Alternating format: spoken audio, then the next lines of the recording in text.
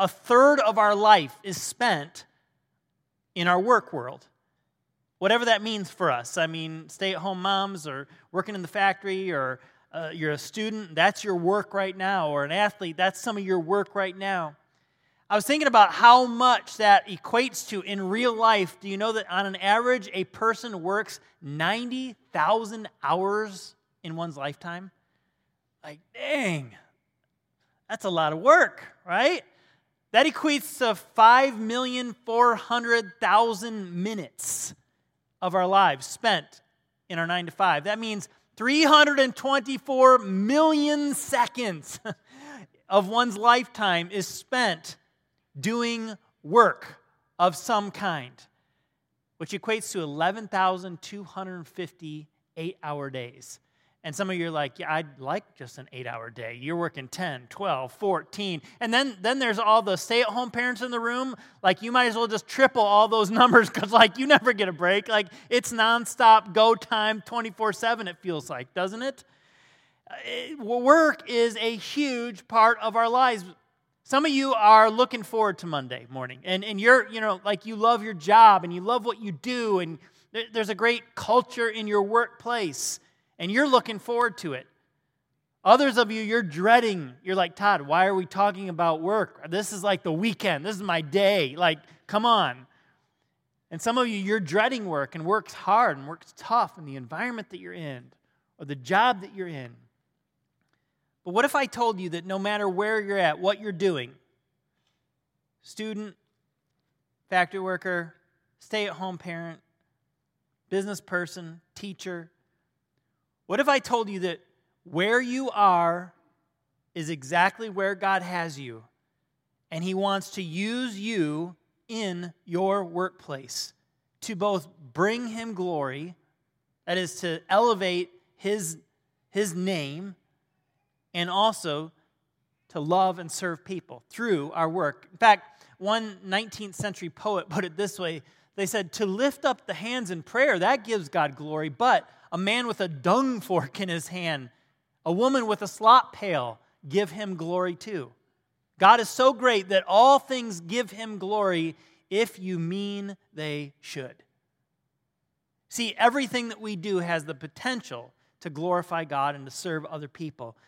But it has to do with our heart attitude towards that. And how do we make sure that our work is really making a difference, that it really is making an impact? So what we want to do this weekend, we want to turn to Acts chapter 18 in our Bibles. We've been journeying through the life of the early church, and as the gospel goes from place to place.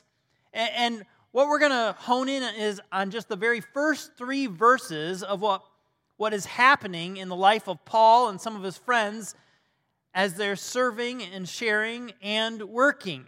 And then we're going to flip the page and move into a letter that Paul then would write to a group of believers that I think has something to say for our everyday work world. All right? Acts chapter 18, and it begins in verse 1. It says, then Paul left Athens, and he went on to Corinth. Now, Paul is in his second missionary journey right now. And like I said, they're traveling all around, city to city, country to country even, sharing Jesus with people. People are coming to faith, and churches are being established. Lives are being changed. And Paul's just left Athens, and about 46 miles away, he heads to Corinth. Now, Corinth was the capital of Achaia. And Corinth was a destination city. It was beautiful. It was luxurious.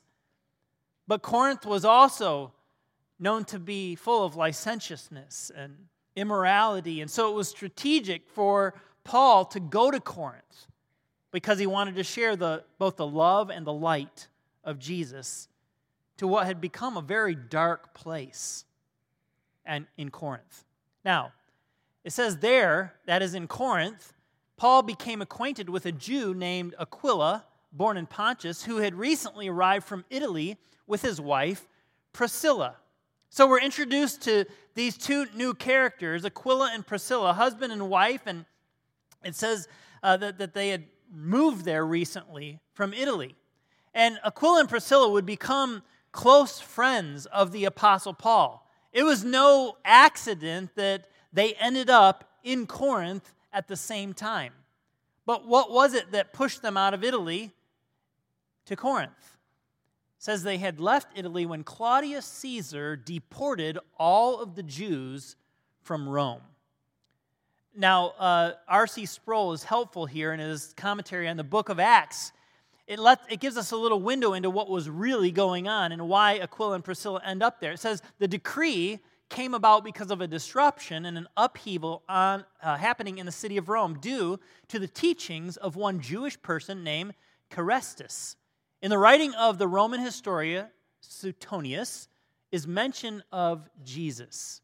His name is misspelled Charistus, which reflects the pagan pronunciation of the name Christus, the Greek name for Jesus. So, all that to say, this historian is recording a name, and it's actually the name of Christ. It's the name of Jesus. So why was Claudius Caesar getting rid of all the Jews in Rome? Well, it was because of the teachings of Jesus and how it was impacting and changing the lives of the Jewish people. And Claudius Caesar felt like this was a threat to his power. And so he says, just get them all out of here. And deport them, get them far away. And at first it's like, well, that stinks. I mean, they're being kicked out of their own kind of hometown. And yet God was weaving his sovereign plan in all this so that Aquila and Priscilla would be in Corinth at the same time that Paul on a second missionary journey would land there. They would develop a friendship and a partnership in the ministry and actually in their work life as well. It says Paul lived and worked with them, for they were tent makers just like he was. Now, when you think about tents, maybe this is the image that comes into your mind. I remember I bought a little pop tent, and when Lisa and I were kind of early on in our marriage, and I had the bright idea that we would try camping. And so I got this pop tent. I never took the thing out of there. I mean, it said right on the box, 4 to 6 person tent. I'm like, oh, it's just me and Lisa, with plenty of room. So we get to the campsite and start setting this thing up.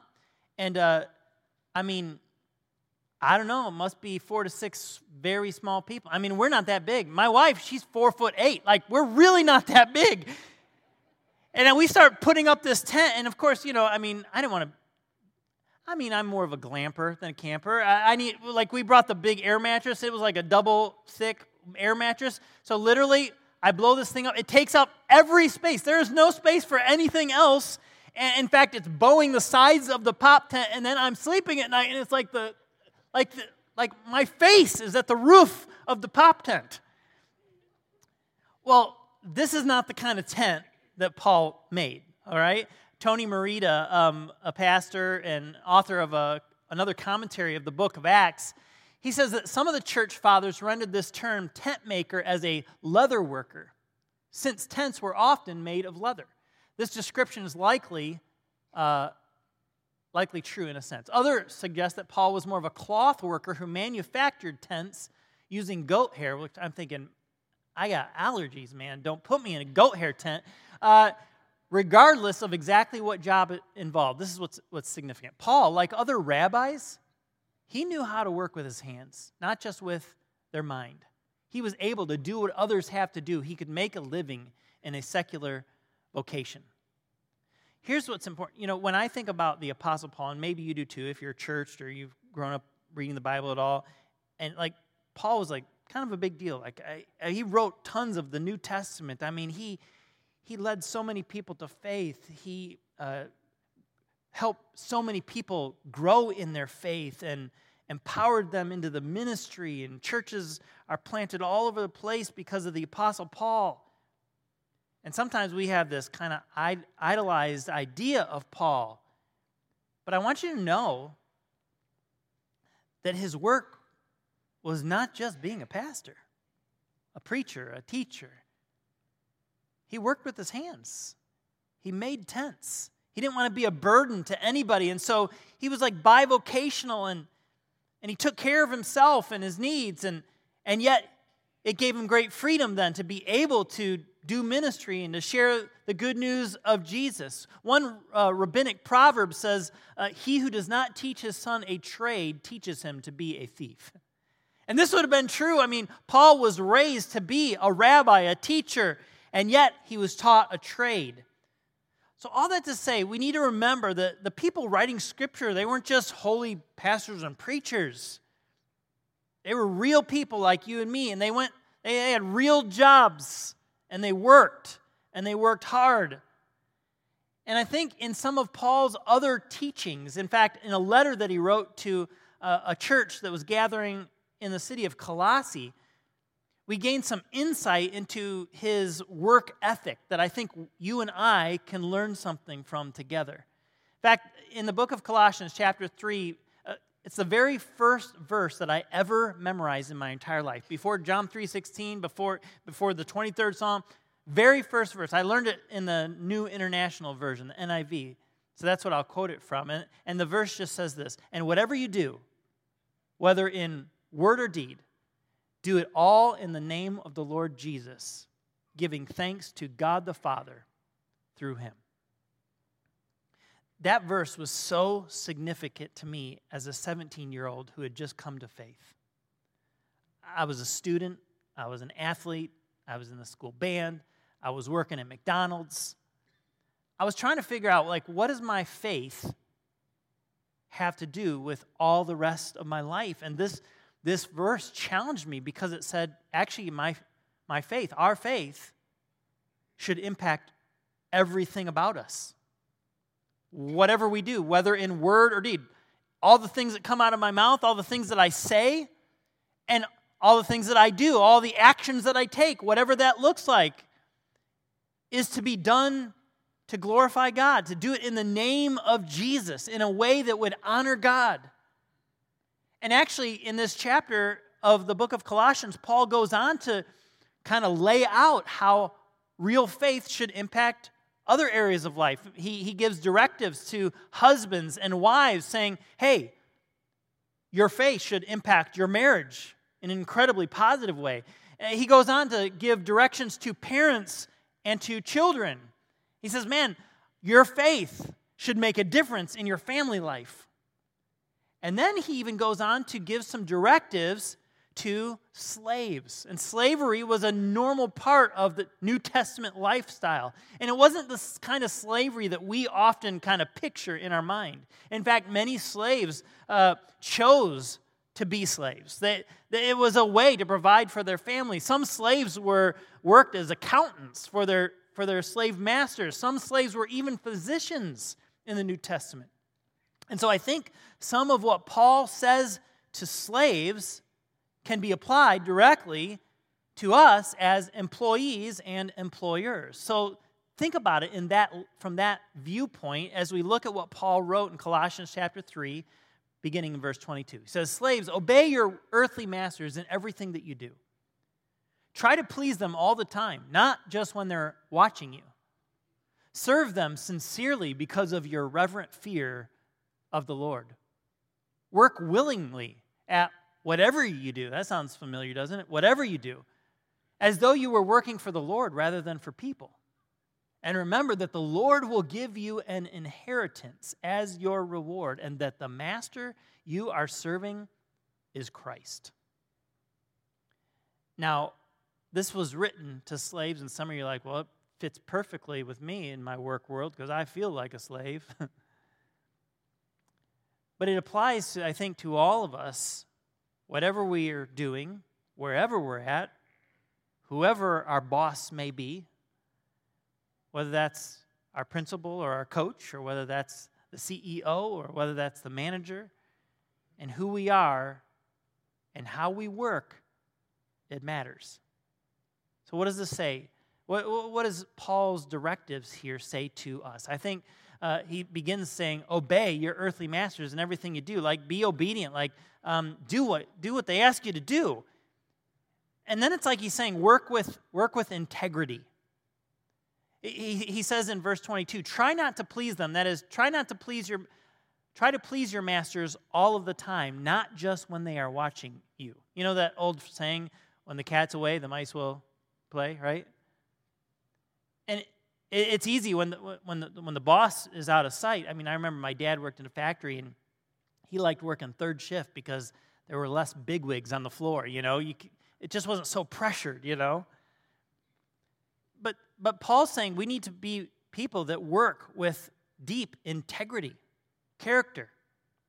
Like, we aren't working just when somebody's looking over our shoulder. Our oldest daughter, Elaine, she just graduated from college this spring, and she got her first big girl job. And she's working remotely. Like, maybe the one good thing that came from COVID, right? Like so many more people have a new level of freedom to work remotely. And she quickly discovered within the first 2 weeks, she had a lot of extra free time on her hands. She's like, Dad, she goes, they need to give me more work. And honestly, I was kind of proud of her because she was like, well, Dad, they're paying me to work. I went to school to learn stuff, and I want to do stuff. I want to make a difference. I want to help. And it said to me, man, maybe some of God's truth and maybe hopefully some of our example and some of our guidance, hopefully it's kind of weaved its way into Lainey's life that she realizes, like, when you work, you work. We're not there to just sit around. She's like, yeah, Dad, I know, I can tell there's people, they don't even have their notifications on, and who knows what they're doing. And it doesn't mean you can't take a break, doesn't mean you can't, hang out and catch up with a friend. But to work and to work with integrity is what Jesus calls us to. Work with integrity. John Piper puts it this way. He says, be absolutely and meticulously honest and trustworthy on the job. Be on time. Give a full day's work. He says more people rob their employers by being slackers than by stealing the petty cash. It should challenge us. It challenges me, challenges all of us to work with integrity. But the second thing that Paul, I think, is kind of saying here, in fact, it's the very word he uses, is to work with sincerity. He says, serve your masters, serve them sincerely because of your reverent fear of the Lord. Serve them with integrity. Serve them with sincerity. Know when you write a letter to we don't really write letters anymore, do we? We just type them up or we text them up. But sometimes, at the end you say, sincerely, Todd Nielsen, or sincerely. And what are we saying when we sign a letter sincerely? We're saying, what I said, I meant. What I said is true. Like, I'm being honest with you. Like, this is truly from me. And when Paul says, serve them with sincerity, he's saying, serve others with the real you. Be honest. Work hard. Make sure that they know that you mean what you do. It's for the good of the school or good of the team or the good of the company. Serve them sincerely. Now, some of you are here this weekend and you're like just kind of exploring faith and checking things out. And you're like, Todd, man, don't tell me how to do my job. and I want you to know that these are Paul's directives towards those that are followers of Jesus, that have given their life to Christ. Like, it should change how we do work. And I will say, though, if you're here, regardless of what you believe about Jesus, the Bible, if you work with integrity, if you work with sincerity, if you work the way that God's Word calls us to work, it's going to be good for you. It is. Because your employer, they're going to appreciate it. They're going to see these things in you. But even for some of you that are just kind of exploring faith, maybe you've rubbed up again. Maybe you work with somebody that calls themselves a Christian. Maybe they got their little Bible study at the lunchtime. But listen, that doesn't mean much if they're a slacker the rest of the day, does it? In fact, some of you have rubbed up against shoulders with some Christians who call themselves a Jesus follower, but they're sloughing off and they're taking advantage of the system. And if you've seen that, I want you to know that's not like Jesus. And we're not perfect, but we can do better as followers of Christ in how we work and represent Jesus wherever we're at. He says, work with sincerity. Somebody put it this way. They said, how we work is a direct reflection of our spiritual condition. If you lack sincerity in the workplace, then you most likely lack sincerity with God. Like, oh. What it's saying is that our vertical relationship with God should affect all of our horizontal relationships as well. I mean, the greatest commandments, love God and love people. It should change how we work. Well, Paul goes on, and I think next he would say, work willingly. In fact, that's what he says in the text, word for word. Work willingly at whatever you do as though you were working for the Lord rather than for people. Work willingly. Friday was my and Lisa's 27th wedding anniversary, which was, yeah, you can cheer for us. It's not always been easy. We're working at it, just like you guys are. And actually, we dated for almost 5 years, so I was thinking, like, dang, it's like 32 years. I mean, I still like her a lot. And I better.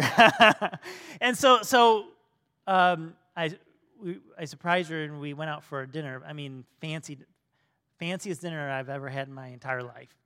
Most expensive dinner I've ever had in my life.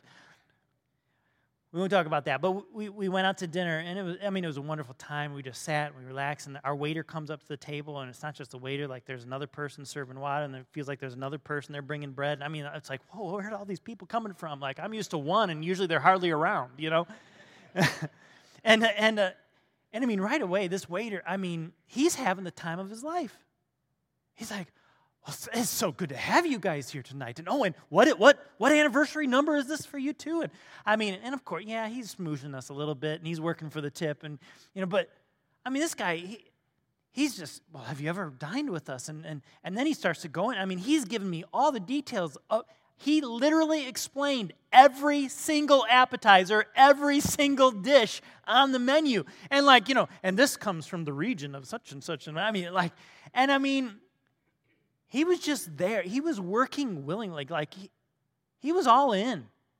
It made our experience so great. Because the flip side is we've all, sat down at a table and waiter comes over or waitress and is like, what do you want? You ever been in one of those situations and it's just like am I a pain to you right now? I haven't even said anything. I mean, I didn't even send my food back yet. I didn't ask for extra something, or can you take this off of it? Or it doesn't have to be a waiter or waitress. It could be the person checking you out at the grocery store. And it's like, I mean, you interrupted their text conversation that they were having, and it's like, you feel like the biggest interruption in their world, and yet you're standing there going like, isn't this like your job? See, all of us know what it feels like when we've rubbed up against somebody that works willingly or somebody that they don't want to be there. And you can tell. And they don't care about you. They're just barely doing it for the paycheck. Paul says, work willingly. I think about Jesus. Jesus, he did his work. And he did it willingly. And it was not an easy work. Jesus would hand himself over to be beaten and mocked and ridiculed and nailed to a cross. That was his work. And he did so willingly. I think we can willingly serve other people. I think we can willingly serve our boss, regardless of who they are, how they treat us. Why? Because we're working for the Lord rather than for people. See, that's the motivation. If you're a Christ follower, we don't just report to that guy or that gal that's above us. Our chain of command, it's much, much higher. Our work matters. And finally, I think Paul would say, work expectantly. He says, remember that the Lord will give you an inheritance as your reward, and that the master you are serving is Christ. Listen, if you're a follower of Jesus, you've put your faith in Christ, someday you and I, we will stand before God, and the reward that he will have for you It won't just be about how many people you told about Jesus. Whatever you do, whether in word or deed, do it all in the name of the Lord Jesus, giving thanks to God the Father through him. For Aquila and Priscilla, it was making tents. For Paul, it was making tents and sharing Jesus with people. For some of you, it's on the football field, it's in your classroom, it's at the bowling alley, it's at the hospital as you're caring for patients, it's in the business field, it's teaching kids, it's fixing leaky pipes, whatever you do, you guys, it matters. So let's do it for the glory of God. Would you pray with me? God, thank you for your goodness, and would you help us to work with integrity, sincerity, willingly, but also expectantly, so that one day we might hear your words, well done, good and faithful servant of mine. In Jesus' name we pray. Amen. Have a great rest of your weekend.